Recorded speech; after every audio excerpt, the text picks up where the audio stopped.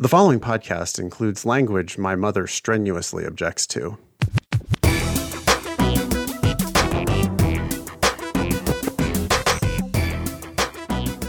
Hello and welcome to episode 275 of the Thinking LSAT podcast in State Line, Nevada. I'm Nathan Fox. With me in Vienna, Virginia, Ben Olson. How you doing, Ben? Oh, I'm doing good. I'm starving. Starving? Are you doing intermittent fasting? So you only eat 1 hour a day or something like that? Yeah, I am. But I this was not on purpose. I usually eat by like 11.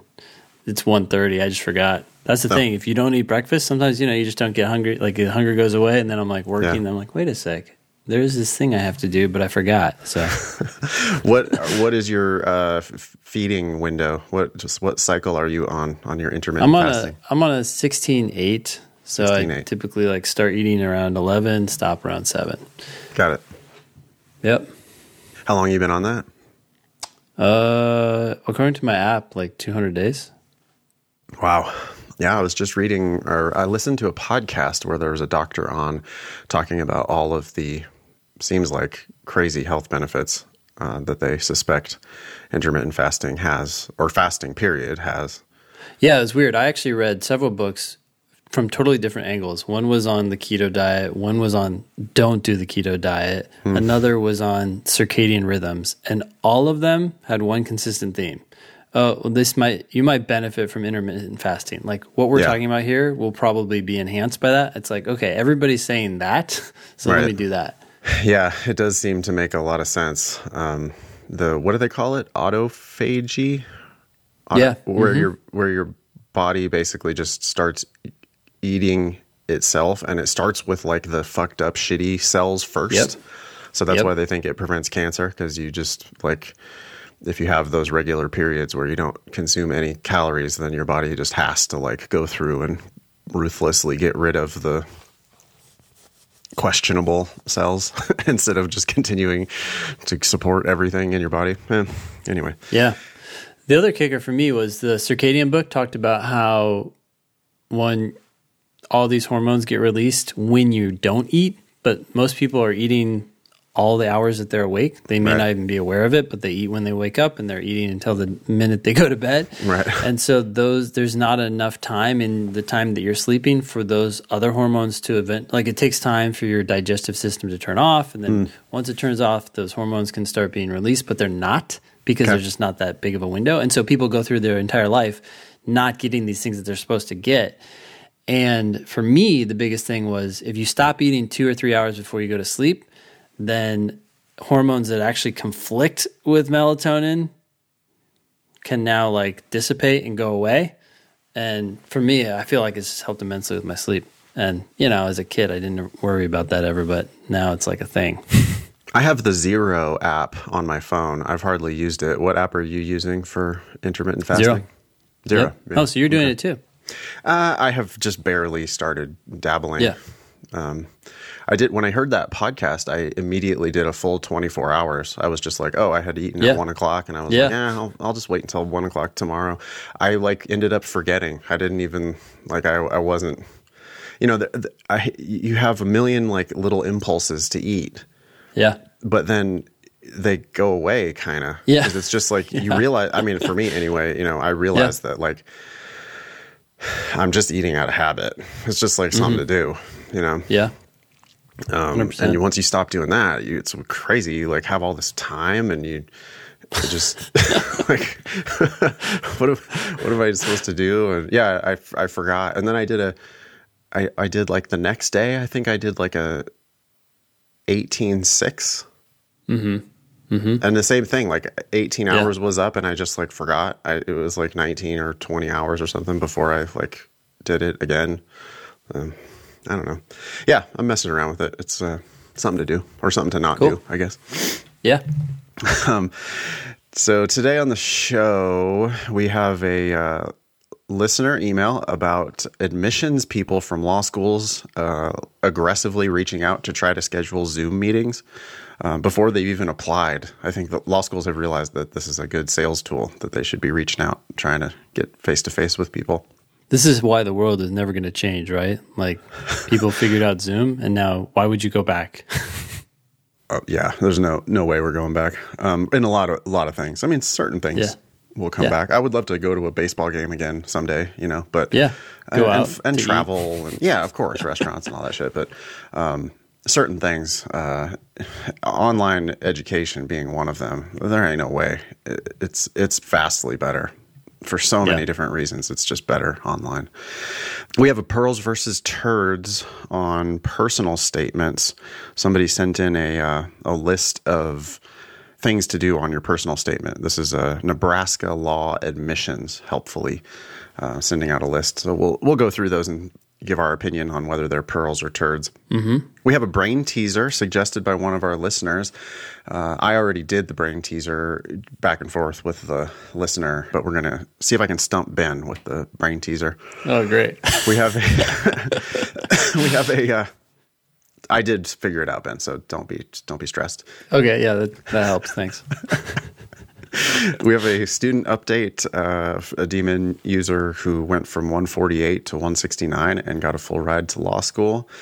We have our recurring feature on the show, Hills to Die On. I think we might talk about some non-law school or non-LSAT related ones today. I have at least one that I would like to talk about. And then we have a logical reasoning question from Prep Test 65. So don't worry, you're going to get some actual LSAT content in here. This show will air on Monday, December 7th. That means you have about a month to register for the February LSAT Flex. I really wish they would stop saying LSAT Flex because it's just the LSAT now, but they've got that brand going. It's seems like they're never going to stop saying LSAT Flex. And I guess, we're still about a month away from the January LSAT. You can email the show, help@thinkinglsat.com, if you want to get on our agenda. We really like hearing from you. So, tell us what you like about the show. Tell us what you wish there was more of, less of. And if you have questions or comments or want to send in your personal statement or whatever, help@thinkinglsat.com, please. Please also, if you're a listener of the show, find us on iTunes and subscribe. And if you can, write a review. It really actually helps us. It's the one thing we can do to outsmart these algorithms is to actually write a few words about the show. So if you want to do us a favor, just say, hey, these guys are good or bad or otherwise on a review on iTunes. Ugly, that's fine. Yeah. Okay, before we get into the content, one more little administrative thing. If you have a fee waiver, if you are fortunate enough to have gotten the Law School Admission Council fee waiver, you should email help@lsatdemon.com because you can get the LSAT Demon at dramatically reduced prices for $30. We're going to give you 4 months worth of Demon Basic, and the only reason why we have to charge you the $30 is because that's what the LSAC charges us. So we're trying to give it to you, Demon Basic, for free if you qualify for the LSAC fee waiver. Also, if you have an LSAC fee waiver, we'll give you 20% off Demon Premium or Live. All right. Ready to do this first email? Yeah, let's do it. Hi, Ben and Nathan. The subject of this email, by the way, is podcast question regarding law school pre-application Zoom meetings.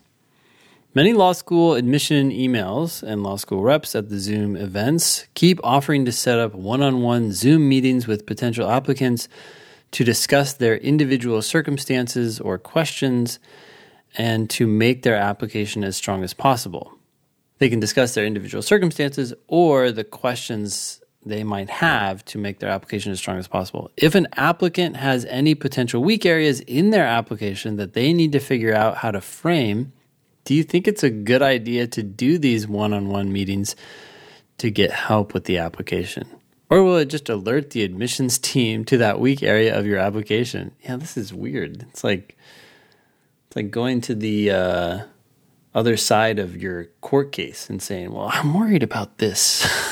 Part of my application. Right. Or asking the fox for advice about how to fix your hen house, right? Yeah. Are there any security risks here? What do you think we should do? Here's the keys. Yeah. I think I have an easy solution, though, which is, do these meetings with schools that you actually don't want to apply to. Yeah. See what they have to say. Get somewhat objective, quote unquote, objective feedback from someone who's on the other side. That's a great idea. I mean, it's and like just get looking experience. Test drive a car that you know you're not going to buy, or like look at a house that you know you're not going to buy, just to give yourself some like comps. This seems like perfect. You can hear what some school has to say.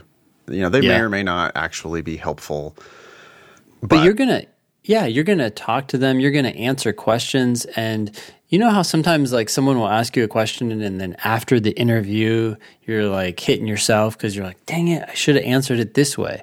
Well, now you've been given that chance to be asked that question, to answer it, and you can tweak it for the next time when it really matters. Yeah, totally.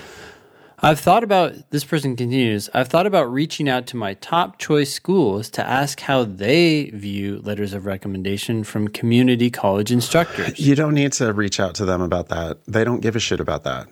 They don't care. You're overthinking that part of it for sure. Yeah. They're not looking for these people who recommend you to be fancy. They're looking for the people who recommend you to unequivocally say you're going to be a kick-ass law student. Yep. And so they need to know you, and they need to vouch for you. Yeah. Yep.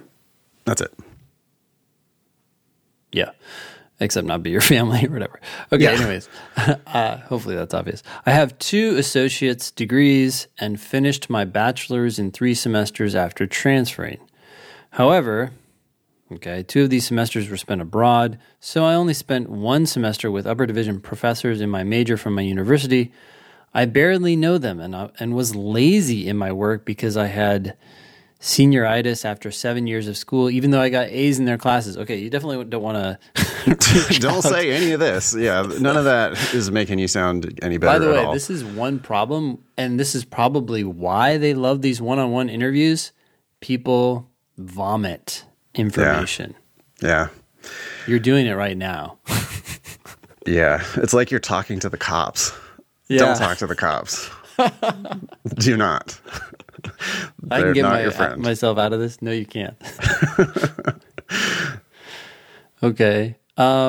Basically, my community college professors know me much better, and I was a stronger student in those classes. Great. That's why you should select them. You don't need to tell anybody why. But they are all adjunct, and some don't even work at the school anymore, so I'm wondering if a letter from them, presumably not on academic letterhead, will be frowned on. Nope. Can they even use letterhead? It need to have a certain letterhead. Well, with the LSAC thing, does the letterhead even show up? That's a good question. Because you have to submit the letter through their system. Probably you upload a document, so maybe letterhead actually does come through. I'm sure some people want to show that letterhead too. Yeah, it just doesn't matter. This is totally fine. Yep. This person continues, should I ask for the Zoom meetings with admissions reps to discuss this question or just forget about it? Forget about it. Also, what do you guys think about a letter coming from a community college professor? We've already answered that. Feel free to call me E. Okay. Well, E continues, and please, for the love of God, don't nitpick my grammar. I'm stealthily typing this email as I work. I don't know what to make of that either. More vomiting. I like that. I like it when people tell us that they're listening to the podcast at work or just doing stuff that's not related to their job. I really appreciate people who are stuck in the cubicle and working on their life instead of working on their stupid job that they hate. Good job, E. Yeah, you don't need to care about this. I mean, you could still do a Zoom meeting with these admissions reps, but there's no way they give a shit whether you have community college professors or real professors, or for that matter, I went to UC Davis, which is a pretty gigantic University of California campus where it's real hard to get to know your professors. I mean, I had lectures routinely with 200, 300 students. None of them got to know the professor. You always had a discussion section with a TA, graduate teaching assistant, And that was really the person who graded your work and got to know you a little bit. And it's totally 100% appropriate to have those people write letters of recommendation. They're not even professors at all, but they did grade your work in an academic context. And so those are perfect. Also perfect to have supervisors at jobs write you letters of recommendation. By the way, yeah, totally. I agree 100%. Stepping back with these one-on-one Zoom meetings, I think people should take advantage of them. And as you suggested, especially from those schools that they don't care about, I think they should be out there talking to people, just becoming better at presenting their case. I think it's immensely helpful. Notice what Ben is saying there. He's saying, go talk to these people just so you can get the reps, like working on your story. He's not saying, go talk to these people because they have good advice. Yeah. Yes. They're generally not going to. I mean, yeah. I think at half or more of schools, it's like, oh, well, this person got a JD from our school and then never found like productive work in the law for whatever reason. They just never became a practicing lawyer, but they came to work for the school trying to sell other people the dream of our school. And they can be super, super nice people and super, super smart, but they do not necessarily know what's better for an application. I mean, they want your application. They are doing these for a sales purpose. That's the only reason why they're doing it. You know, yeah, because they want to help you make your application stronger. They don't give a shit how strong your application is. They just want your application. Yeah, they want a big stack of applications, and then they're going to pick the strongest ones. And if I were, and if I were doing these, and someone came and vomited a bunch of like garbage information at me, I'd be like, okay, there's got to be a way to note that preemptively. Oh, it's absolutely going to hurt you if you disclose something, or like E did here with the senioritis and the 7 years of school and stuff. It's like, what now? Like, that's not making you look good. So you don't need to be. That's not like that's terribly bad either. I'm not saying it's horrible to have 7 years of school, but you saying you were lazy because of senioritis ain't doing you any favors. And I'm sure that people disclose way worse stuff than that all the time as well. Well, there's this confession sense, right? When you're one-on-one with someone, people just feel like they can open up and, they'll understand. Hey, look, I had this DUI and really it was bad because of this. How should I frame that? They're like, here's how you should frame it. And I've taken note of that. Well, officer, I just, I had such a tough day at work, and I just stopped and had 2 beers at the thing, You are convicted. Okay. Yeah. Pearls versus turds. This is the segment of the show where we take a bit of received wisdom, with scare quotes, from the internet about law school admissions or LSAT stuff, and we kick it around between the two of us and we declare that it is a pearl or a turd.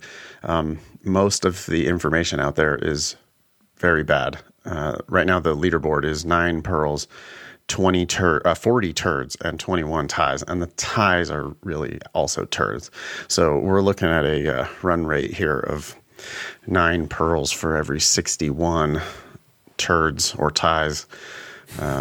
There's a lot of bad advice out there. So this is coming from Nebraska Law Admissions. Remember that these people are sales people. Their primary goal is to get you to apply. It says, the subject is your personal statement.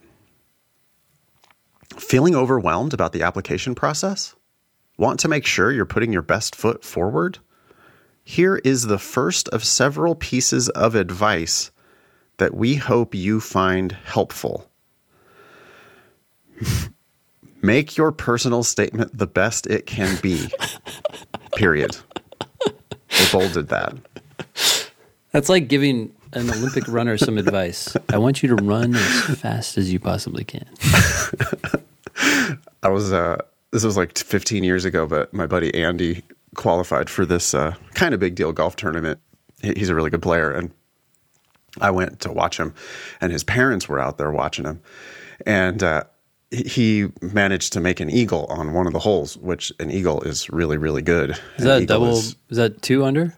It's like a double birdie. Yeah, it's 2 under par on one hole, right? Okay. It's a par 5, and he makes 3. Okay. Okay.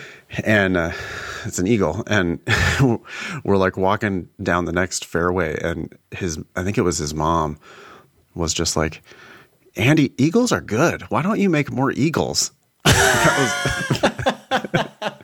I love the innocence. Like, why aren't you trying for more of that? Yeah, we are. Okay. Yeah, Patty's very smart, so I think she was doing it with a tongue-in-cheek kind of. But good. Yeah, it was still pretty amusing. Okay, I can definitely see the moms though that are like doing it. Yeah. Wow, you got 2 under par on one hole? Yeah, do more of those. Yeah. Okay. That's good. Yeah. All right. Here. Okay. So now we have 5. It's a numbered list, which makes me question, why did it say in the previous paragraph, here is the first of several pieces of advice that we hope you find helpful. Boy, that sentence could have just gone, huh? Like, yeah, it wouldn't have done anything. That added nothing to the email. Okay. Number 1. Mm-hmm. Check the guidelines for the school to which you are applying. How many pages should it be? Hint, Nebraska law recommends 2 to 3 double-spaced pages. Nothing wrong with that advice so far. No. You do need to follow the instructions. So yeah, that's rule number 1 of lawyering. It's not exactly like brilliance, but it's a solid bit of advice, I would say. Especially for all the idiots who break it, right? Like if you don't follow their instructions, that's not good. Yeah. 2, try to find a compelling way to begin your personal statement.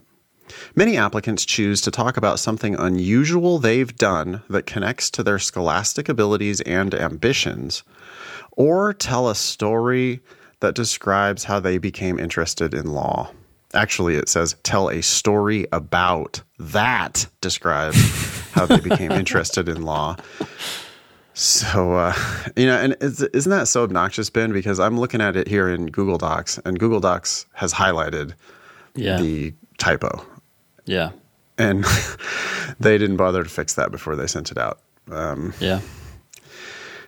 They probably would have caught it if their shit wouldn't have been so long, but it's just so long and wordy that then they give themselves multiple opportunities to fuck up.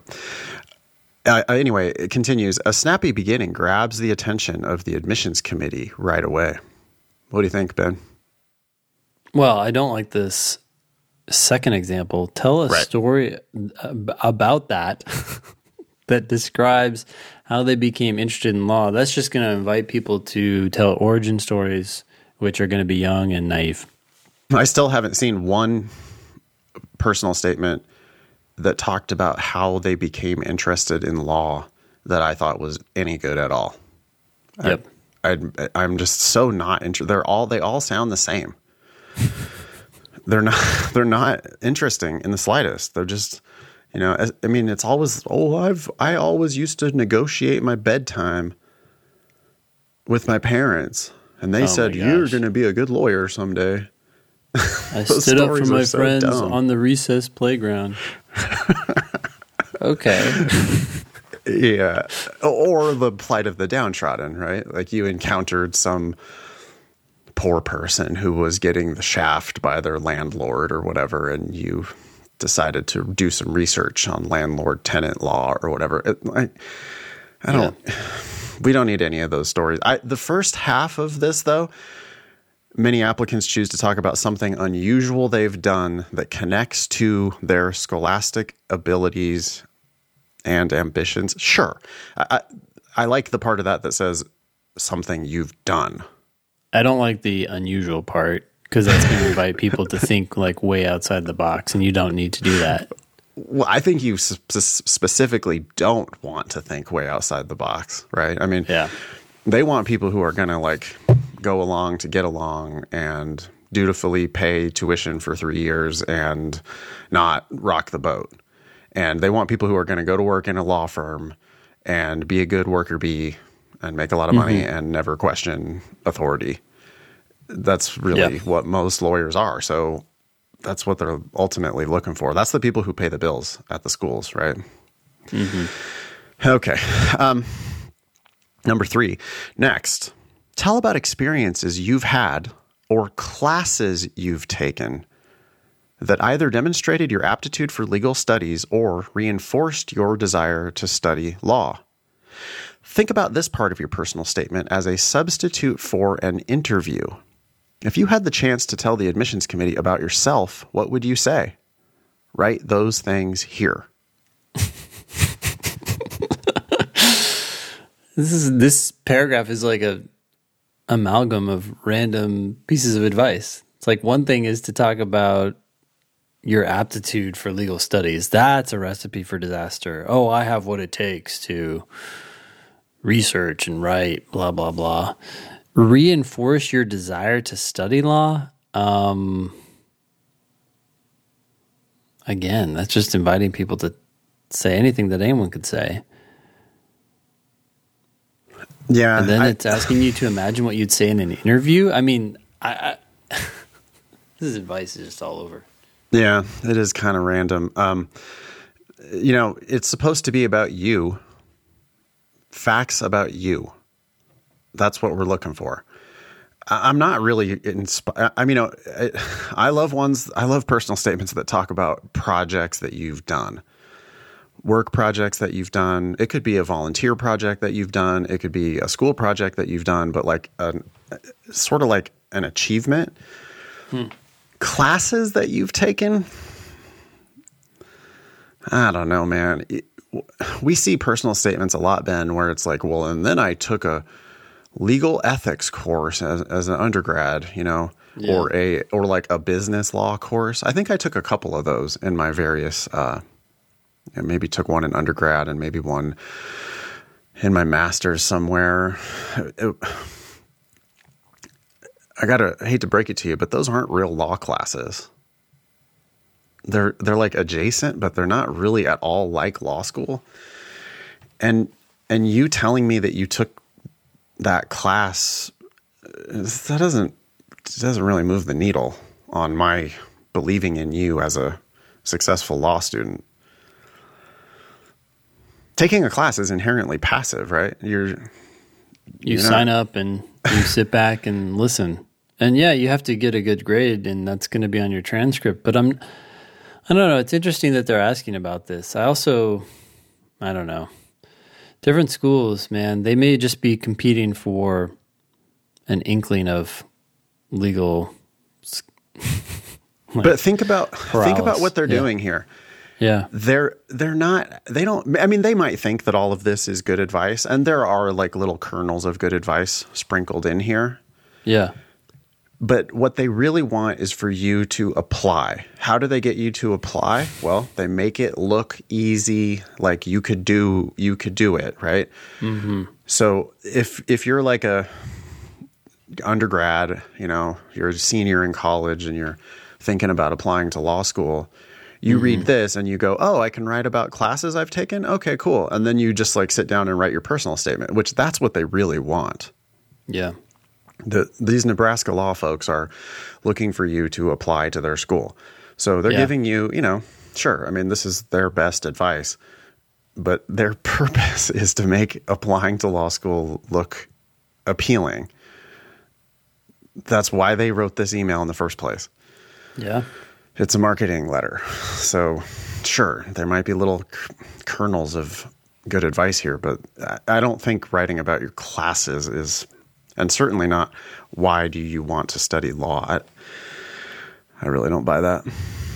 Number 4, it also never hurts to include some things that you know about the school or specific faculty members to show that you've done your research and that you truly want to apply to this school. This is all in caps. A little subtle flattery is always a nice touch. Stating why you want to attend the school to which you are applying is a solid way to wrap up your essay. Oh, geez. What? What's your concern, Ben?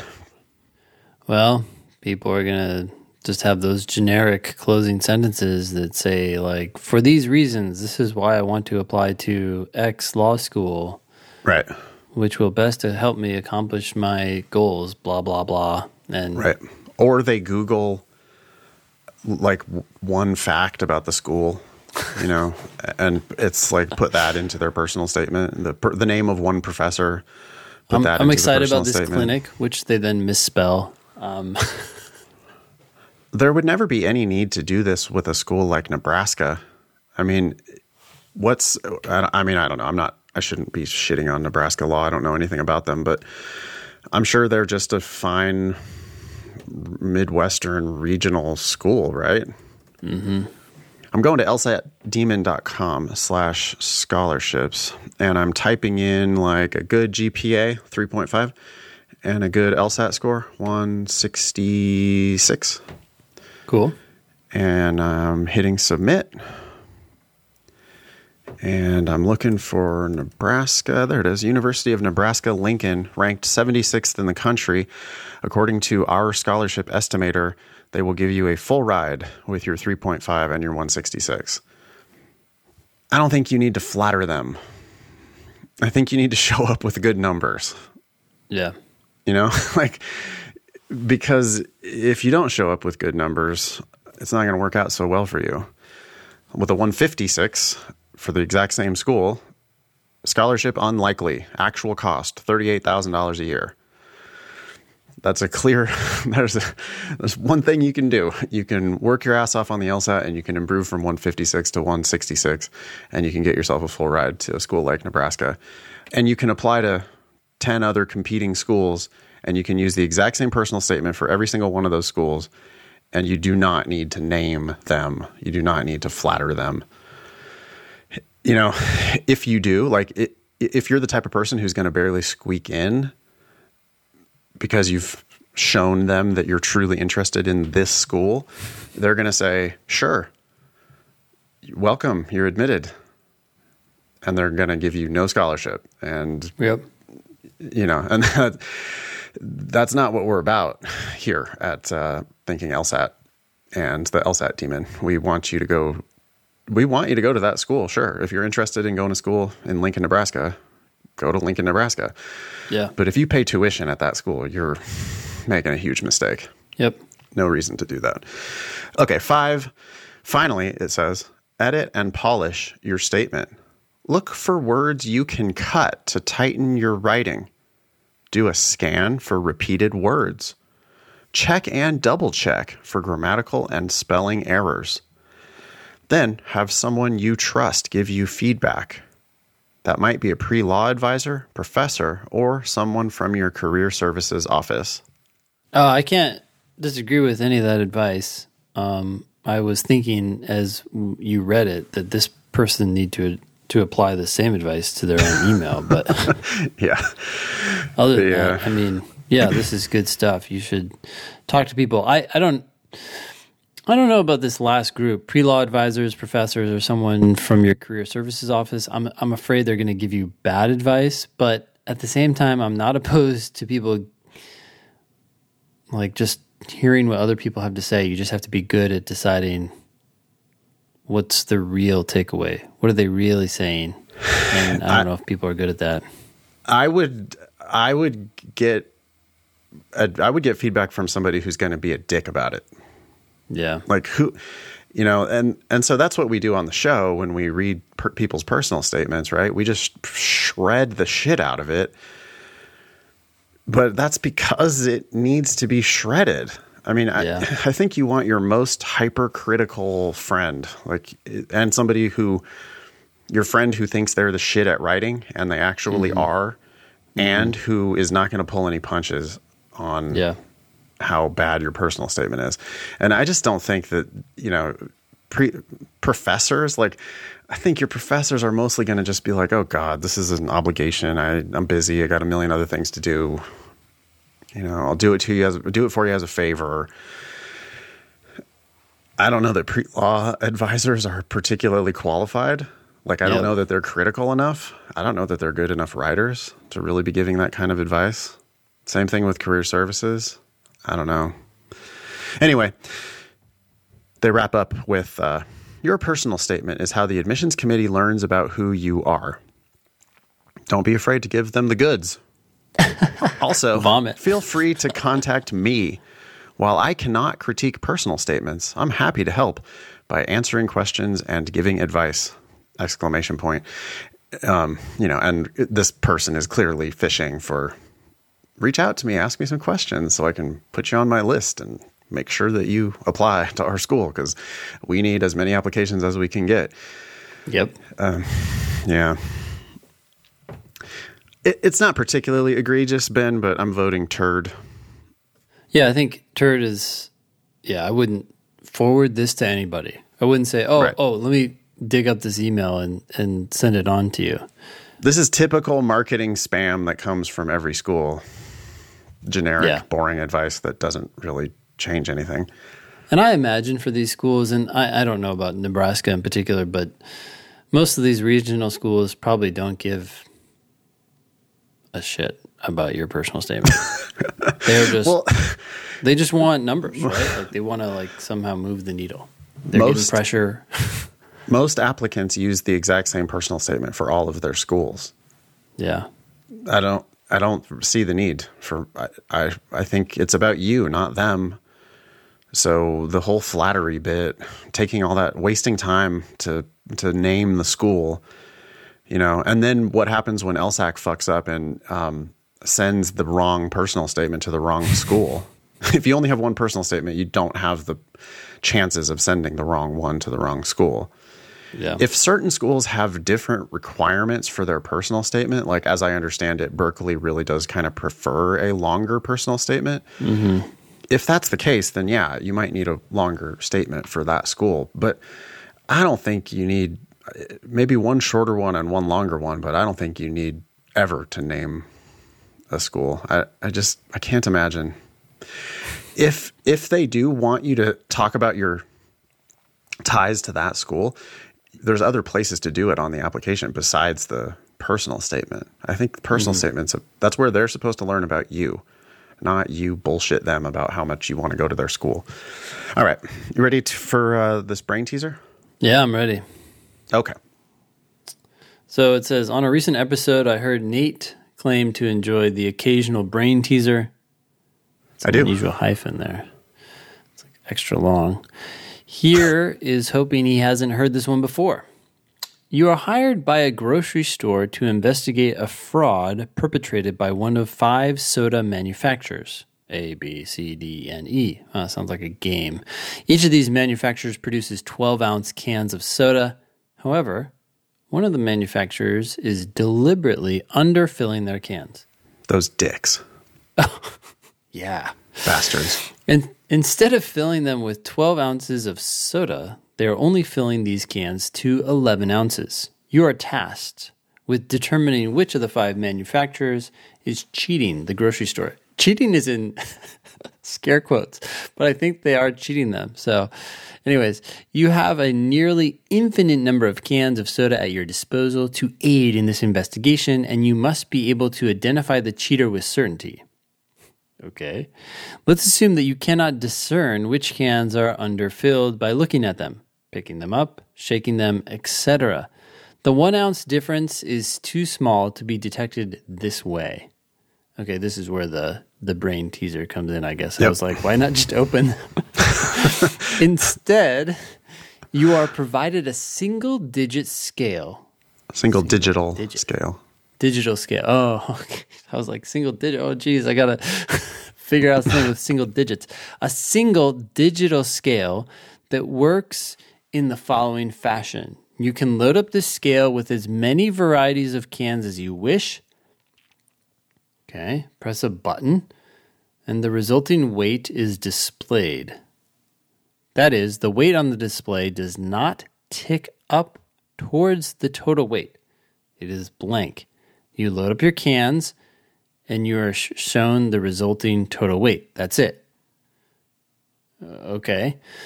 Oh, and you can only use the scale once. After one use, it self-destructs. Armed with a buttload of cans and the scale, can you determine, again with certainty, which manufacturer is cheating? I'm not altogether sure. Okay, if you want me to reveal the answer in this email, so by all means reach back out if you're interested. Thanks. But it sounds like you already know the answer. Is that correct? Yeah, are you going to say the name of the person who sent us this brain teaser?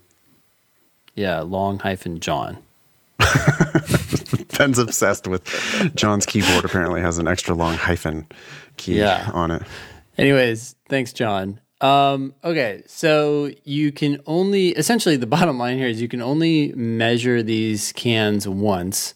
Obviously, if you put one can on there, you could determine whether it's 12 or 11, but then you'd have 4 remaining cans to determine, right? Because you have cans coming from 5 manufacturers. So that ain't going to work. Well, it would work 1 out of 5 times. It would work 1 out of 5 times, right? It comes up 11, you're like, damn, I found it out with certainty. Thank you. I'll take my money and leave. We don't know how much I'm getting paid.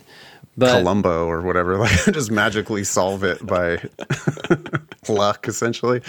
Yeah. You would be right 1 out of 5 times. 4 out of 5 times, you would have eliminated one suspect, but you would still have 4 remaining suspects and not know which one was the cheater. So no, that's not the solution. Okay. And obviously putting like all 5 on there wouldn't work either because you wouldn't know which one was the deficient can, right? Yeah. If you put one of each can on there, then it would just, every time it would add up to 48 plus 11, 59. So you'd 59. Be like, yep, one of them's cheating. So you would know with certainty that one company was cheating. You still just wouldn't know which one it was. Okay, so I haven't worked out the math here, so this is more like a a throw in the dark. But I'm thinking if I put if I put 1 can of one manufacturer, 1 of A, 2 of B, 3 of C, 4 of D, and 5 of E. Yep. Then, depending on which one of those was the deficient can, you could determine, right? Like, for example, if the manufacturer that only has 1 can is 11, then you could add those all up and the weight would be just 1 down. But if it's 2, then it would be 2 down. Yep. You are correct. Ben Olson has won the challenge that John sent in, and that took you about 20 seconds to figure it out. Very nice. Apparently, so John's an engineer, and this was like an interview question that he had. Somebody had him try to figure that out, which I think I'm sure, sorted it out as well. My solution at first, I would have this whole complicated thing about opening up the cans and then like using the cans to refill the other cans. Oh, and It would work, but that's not the point. I think in the brain teaser, we just assume that we don't open the cans. When John said, okay, but can you solve it with the scale? Then I fairly quickly, I thought it would. I said something about prime numbers, like a different prime number of each variety of can.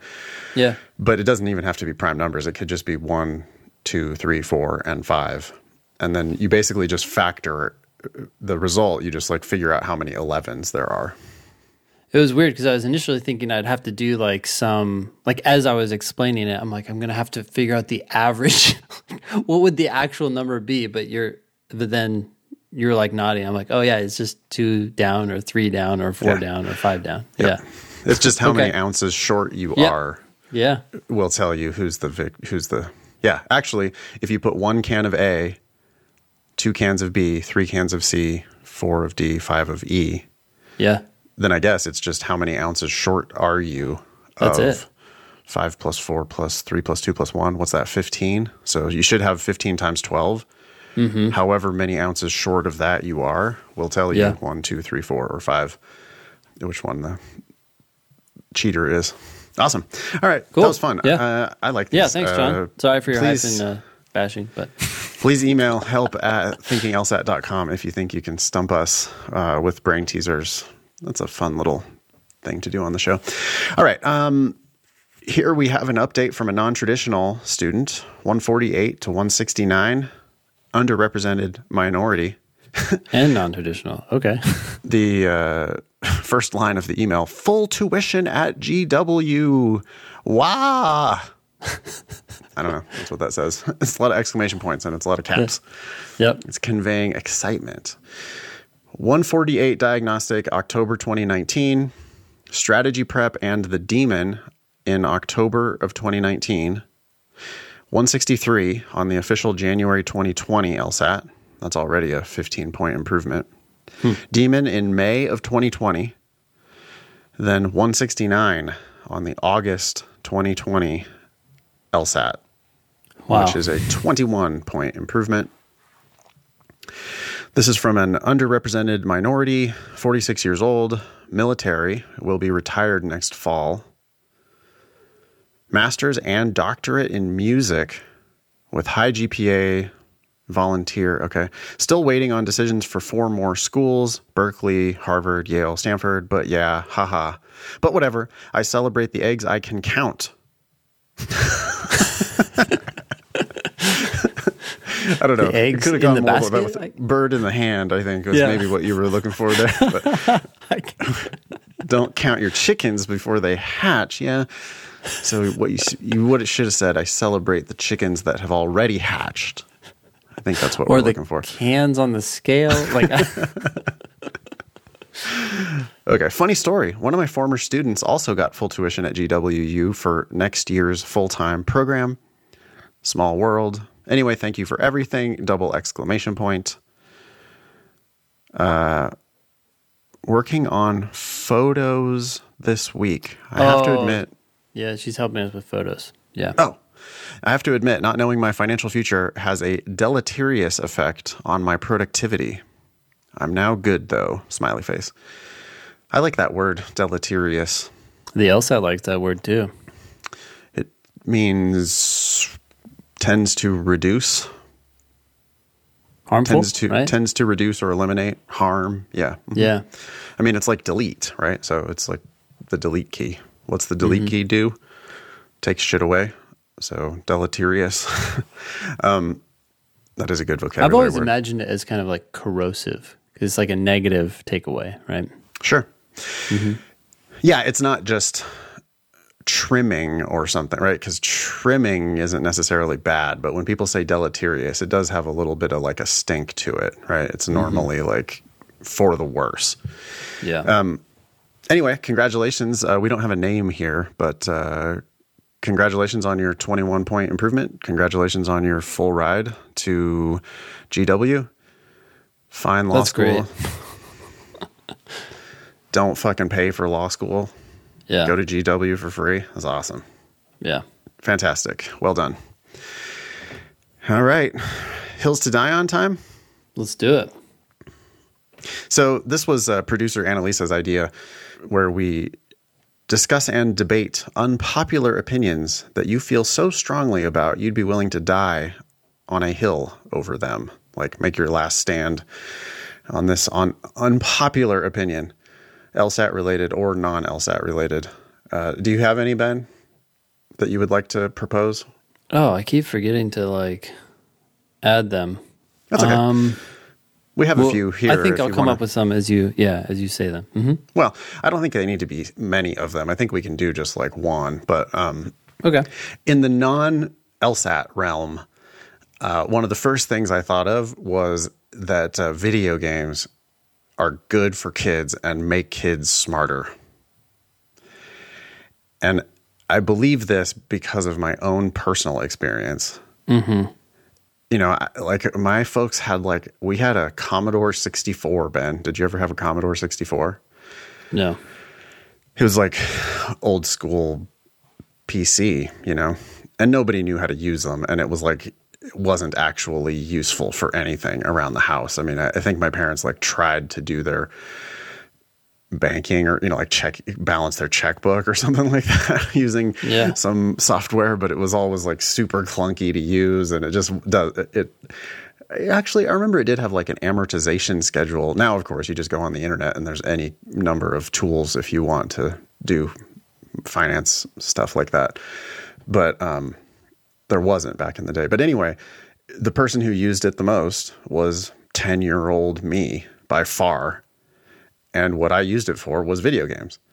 And the fact that I had to just learn how to use the computer so that I could play the games, one, and two, the games themselves, you solve immense numbers of puzzles in these games. Now, I'm not trying to say that like every single game is good for kids, and I don't think, Ben, you probably don't like want your kids playing hours and hours of Fortnite or Call of Duty or whatever, sort of mindless run around and shoot stuff. But I totally believe that puzzle-ish games are just so good for making kids figure shit out. And one of the reasons why I've always been good at, like, I developed the idea that I could figure out anything. Mm-hmm. And I really do attribute games to that a lot. Yeah. So I'm willing to die on the hill that most or many video games, the right video games are good for kids, and you should like actually encourage your kids. Like Legend of Zelda Breath of the Wild, your kids have Switches, right? Yeah, they love that game. It's insane how big that world is. It's this immense open world with like challenges and puzzles everywhere, and it's just like they want to get to the next thing, and so they're going to have to figure out the next thing, and that is giving them an education in a way that school is not. Yeah, I hadn't thought about it too much, but I think you're right. I also think about Minecraft and when they make all these worlds, and even in Fortnite the other day, my third was making this whole wall around all the other players and trying to keep them in. And then they were talking about it in the car and like, oh, well, if they start shooting this, they can break down these things, but they can't break down these other things, and that's how I'm keeping them in. And I'm like, what is going on? So, yeah. Well, so that's my parenting advice from someone who does not have children. But I'm glad that, Ben, you're willing to vouch for my idea that video games make kids smarter. Well, I'd add to that too. Just the other day, Maria was playing backgammon. Have you played that recently? Hell yeah. Backgammon's another one. Backgammon was like my family game. Yeah. When we would be like camping and stuff, and we would just play like hours and hours and hours of backgammon. But I started like kicking the shit out of my dad and all his friends at backgammon when I was 12. And that game is a really good strategic game, game of which risks are you going to take? And there's a little bit of mathiness to it, figuring out how you're going to use the two independent moves of the two dice. And then was Maria playing it with, was she using the doubling cube? No, that's the one part we need to like start. We just kind of started. It's like we've ignored that, but yeah. The doubling cube's awesome because it's basically a challenge to the other player, right? So you start off playing for a dime. Yeah. And then one of the players controls the doubling cube. You're playing for a dime. And then when you think you have the advantage, you can pass the doubling cube to the other player, and they have a choice at that point. They can accept the double, in which case they just turn the doubling cube over. So now instead of a dime, you're playing for 2 dimes. Or they can sacrifice the game and just pay off your dime. Oh, interesting. So if you're really getting your ass kicked, you probably should just surrender and pay and start a new game. But if you have like it's something like, I think it's basically a 1/3 chance, right? If you have a 1/3 chance of winning, you should accept the double. So with the doubling cube, it's like this assessment of how good is your position or how bad is your position? Yeah. And should you continue for higher stakes or not? No, that's good to know. We'll start doing that. I was thinking about this because when you were saying video games make kids smarter, well, the same kid who was boxing people in Fortnite really likes playing backgammon. It's like, we taught him the rules, and like he's like, okay, let's play. And I'm like, this is a good thing, right? Like, he's having fun, but it's making him think. So then I went out and bought chess. Hasn't arrived yet, but I was thinking, maybe that's too much and they won't get into it, but it doesn't really matter. I'm just going to have a bunch of games and get them thinking. Have you watched The Queen's Gambit yet? No. I started. Terrific. I watched it all in one sitting. I just totally love it. I've played a little bit of chess. I'm terrible at it, but it's, chess is great. But backgammon is it's similar in that it is a game of perfect information. It's all just out there on the table, right? There's nothing hidden in chess, nothing hidden in backgammon. Yeah. Backgammon has a lot more luck.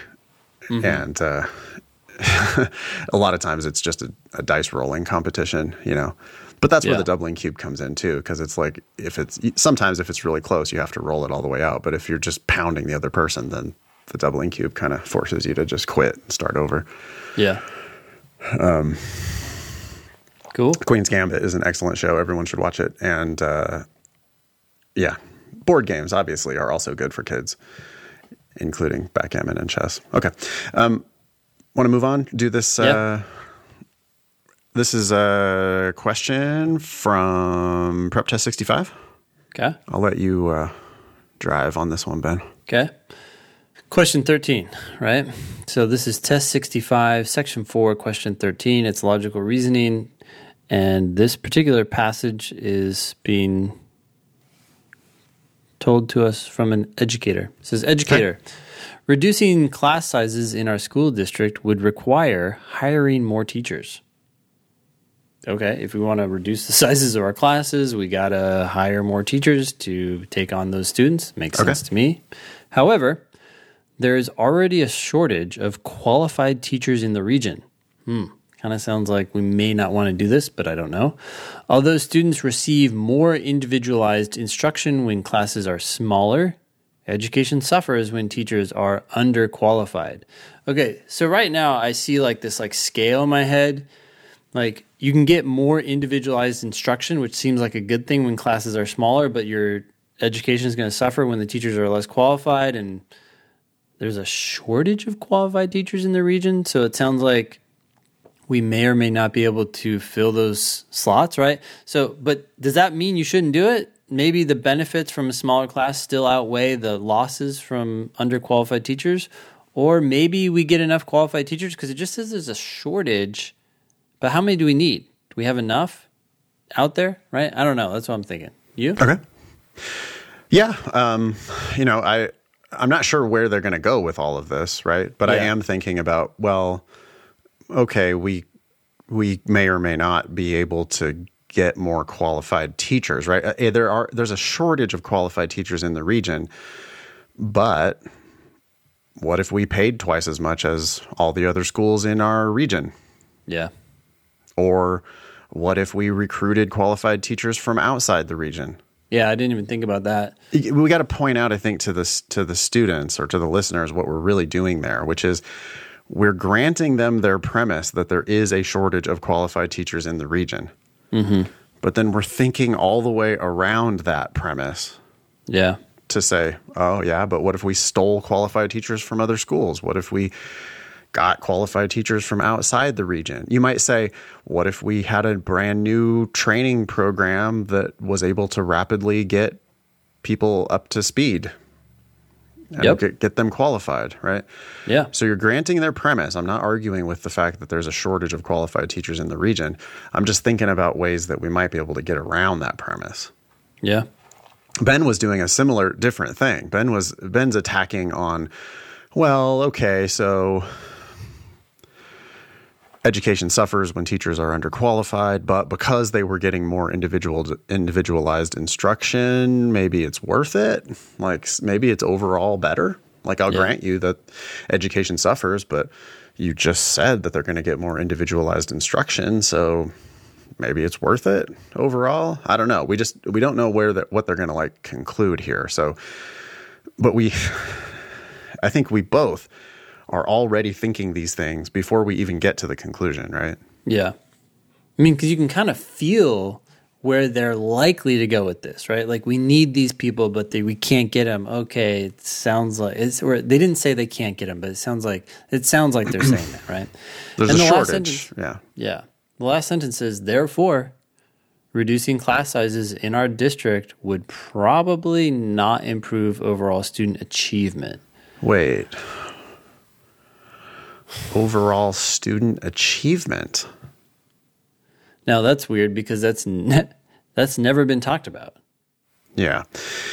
You don't get to bring up new shit in your conclusion. Never. That's not where you're allowed to. You're allowed to propose as many premises as you want, and they can be new shit, and we're going to grant you all of that new shit. But when you get to your conclusion, no more new shit. The conclusion has to be exactly proven by your facts, or else every lawyer in the room is going to tell you why your facts don't necessarily justify the new shit that you brought up in your conclusion. Yep. And here, overall student achievement, that was not what anybody, we heard about education suffering if the teachers are underqualified. But does that mean that the students don't achieve, or they achieve less? Like their teachers might suck and the parents step in and students actually improve overall because the parents gave up on the teachers. The classes are smaller, so they're still doing better overall. I don't know. They're getting more individualized instruction. So maybe they do achieve more. Maybe they achieve more with more individual attention, even if education has suffered. Yeah. Maybe the kid's sitting there with their teacher realizing, oh shit, this teacher sucks. I'm smarter than my teacher. And maybe that's the best thing they could ever learn for their overall student achievement. It motivates them to take action, which is all that really matters. So, I think people think that that's like absurd, and it is. Yeah. But that doesn't mean it's not a good argument. This argument is susceptible to the attack of maybe people achieve more when they have underqualified teachers and their education has suffered. It's not impossible. It's still a possibility, and that's our job. Right. If you don't prove the conclusion, you've failed. That's the high watermark. Right. Your job is to defend your client, right? So sometimes your client did it. Sometimes your client has a shitty case, but you still should try to get them off however you can get them off. And so here, if the defense was able to prove that it's possible that overall student achievement improves when there's more individualized attention from underqualified teachers and education is suffering, but the kids somehow miraculously achieve more. I mean, that's possibly how you're going to miraculously get your client off the hook here. Yeah. All right. All that goes through our head in 10 seconds? Yeah.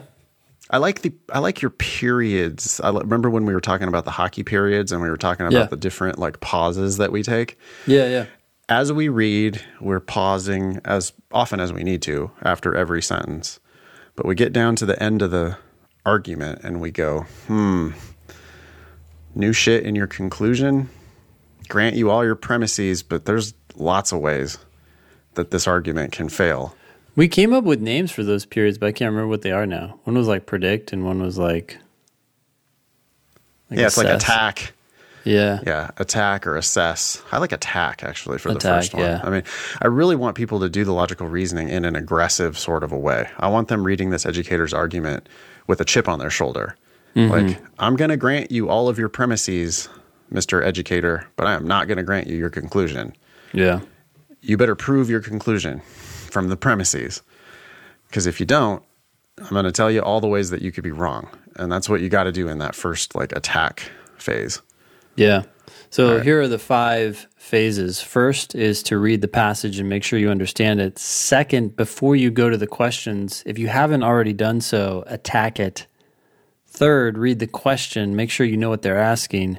Fourth, before you read the answers, predict an answer. Yeah. And 5, read the answer choices.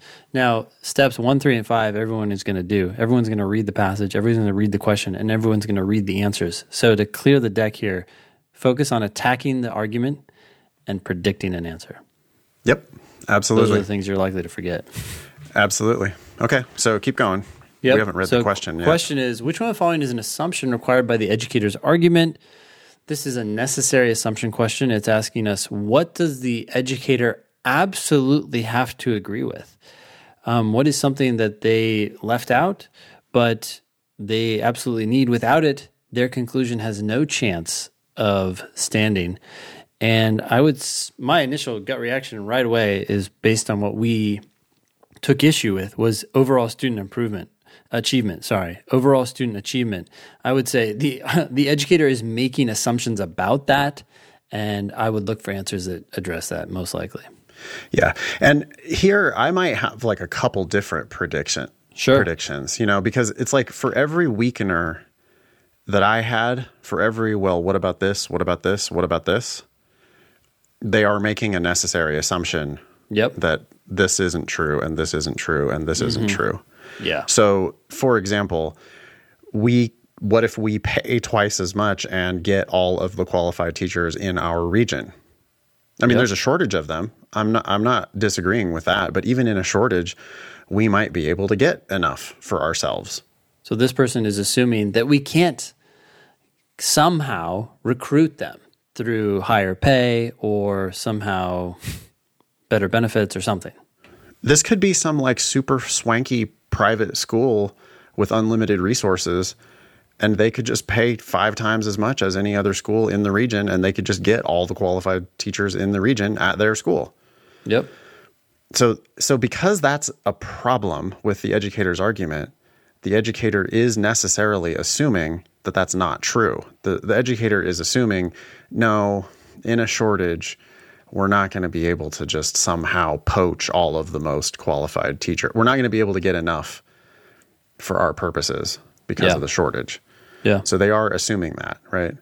And they're also assuming, what we were saying with our attack of about the individualized instruction. Like they have necessarily assumed that individualized instruction does not always lead to an improvement in overall student achievement. Right? They have assumed the quality of education is going to suffer. They're assuming that means there's going to be lower overall student achievement, or at least not greater overall student achievement. Yeah.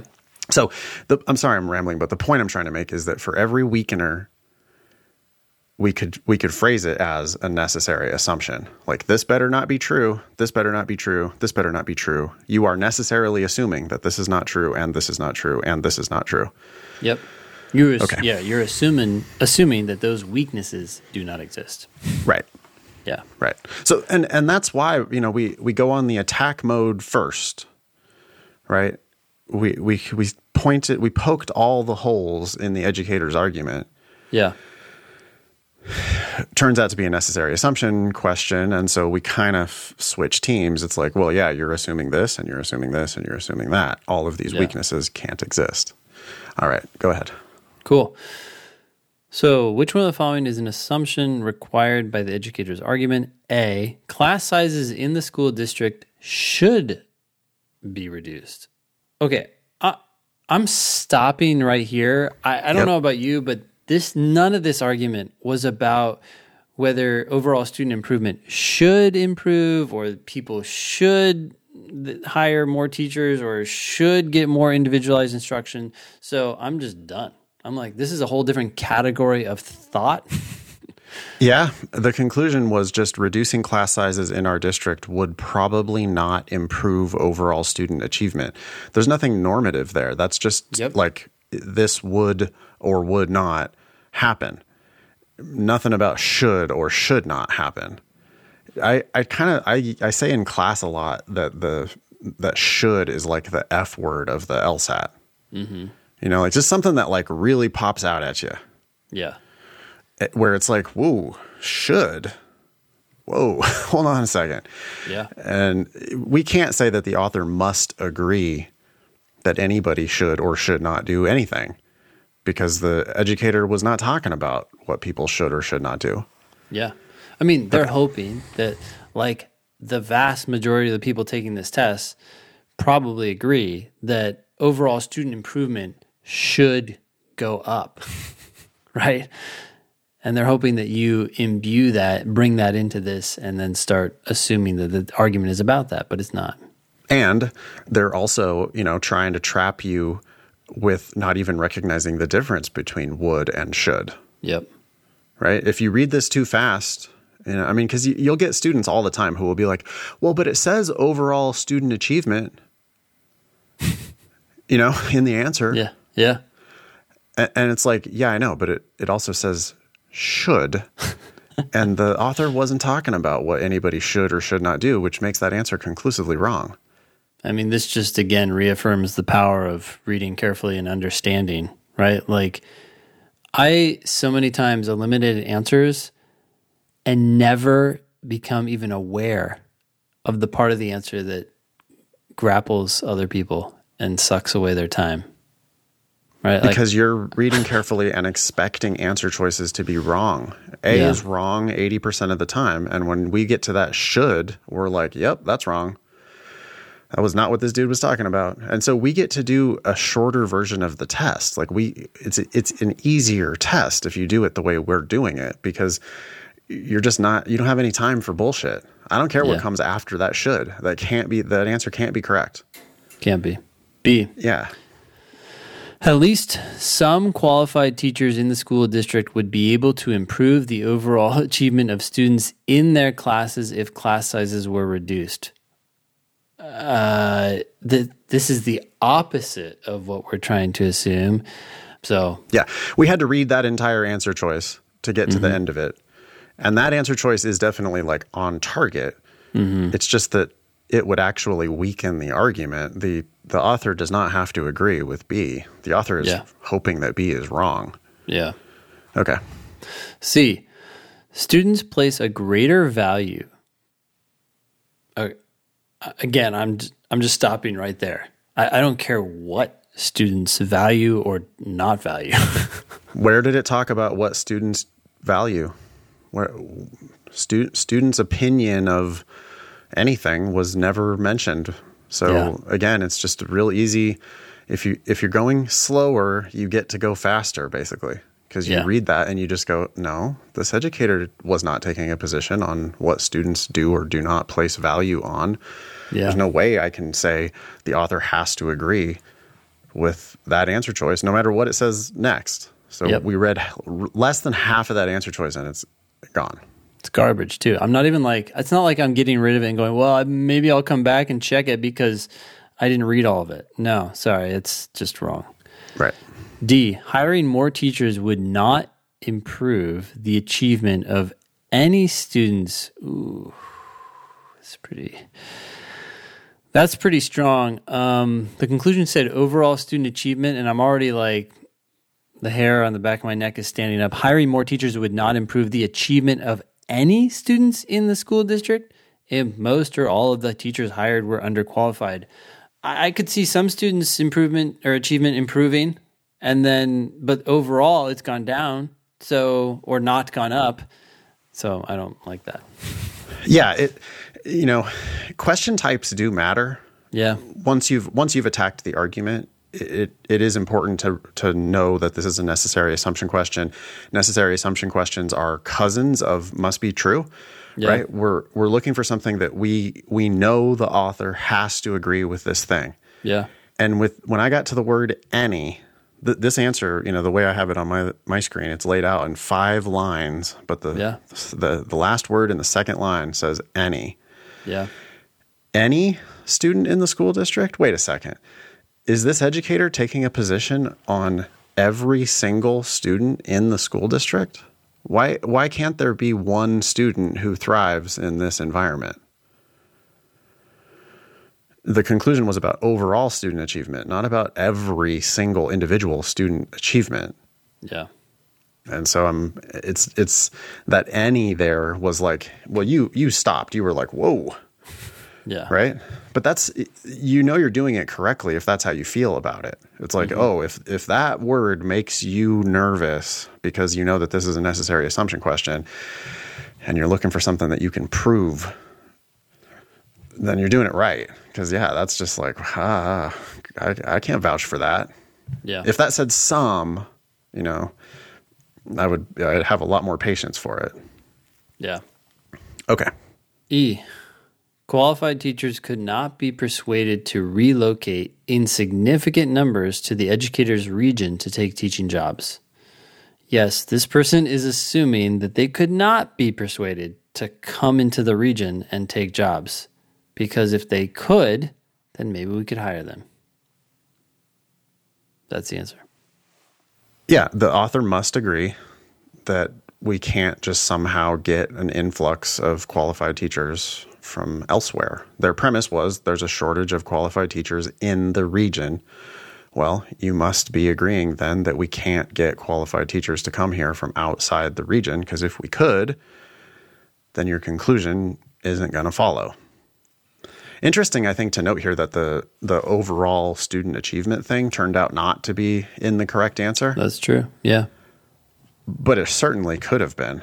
They could easily have written. Arguments tend to have multiple necessary assumptions. Yep. Arguments have one sufficient assumption, the one that will prove them correct. But arguments have infinite necessary assumptions, various different ways that they might lose. Yeah. And they're still in trouble. Yeah, the overall student achievement thing, there's like even though it is necessary, it's definitely not sufficient, right? No. If you make E a fact, it certainly helps their argument. It covers up one of the weaknesses in their argument. But their argument still has weaknesses, which means that there's lots of other necessary assumptions. This is why necessary assumption questions tend to be harder than sufficient assumption questions. There's just many more correct answers. Sufficient assumption questions have one answer. Yeah. All right. Cool. I guess that's it, huh? Anything else you want to talk about on the show? No. Okay. We are on Facebook, Instagram, Twitter, YouTube. Just search for Thinking LSAT and LSAT Demon. We got two like dueling YouTube channels. Both of them are pumping out a lot of good content. The Thinking LSAT channel has highlights from the show. The LSAT Demon channel has highlights from our Demon Live classes. So that's all kinds of good shit from Ben's class and my class. That's at LSAT Demon on YouTube. I'm on Twitter at nfox if you want to find me there. You can leave us a review again, please, on iTunes if you're a fan of the show. Email the show anytime, help@thinkinglsat.com. That's how we build our agendas, obviously. So pearls versus turds, or brain teasers, or hills to die on maybe, or, just whatever. Any news that you hear about law school admissions, we'd love to hear all that stuff. Email help@lsatdemon.com if you have any questions about the LSAT Demon, which, if you like the podcast, we really wish you would just study with us for the LSAT. I'm convinced that if you're a listener of the show, if you like our shtick, you're going to love what we do in the LSAT Demon. I promise you that it's a better way to study for the LSAT. It's going to be more fun. We're going to make it seem so much simpler and so much more intuitive than whatever you're doing. So check out the free trial of lsatdemon.com, and we think you're going to like what you see. Yeah. That was episode 275 of the Thinking LSAT podcast. Thanks all y'all for listening. Nice knowing you. Don't pay for law school.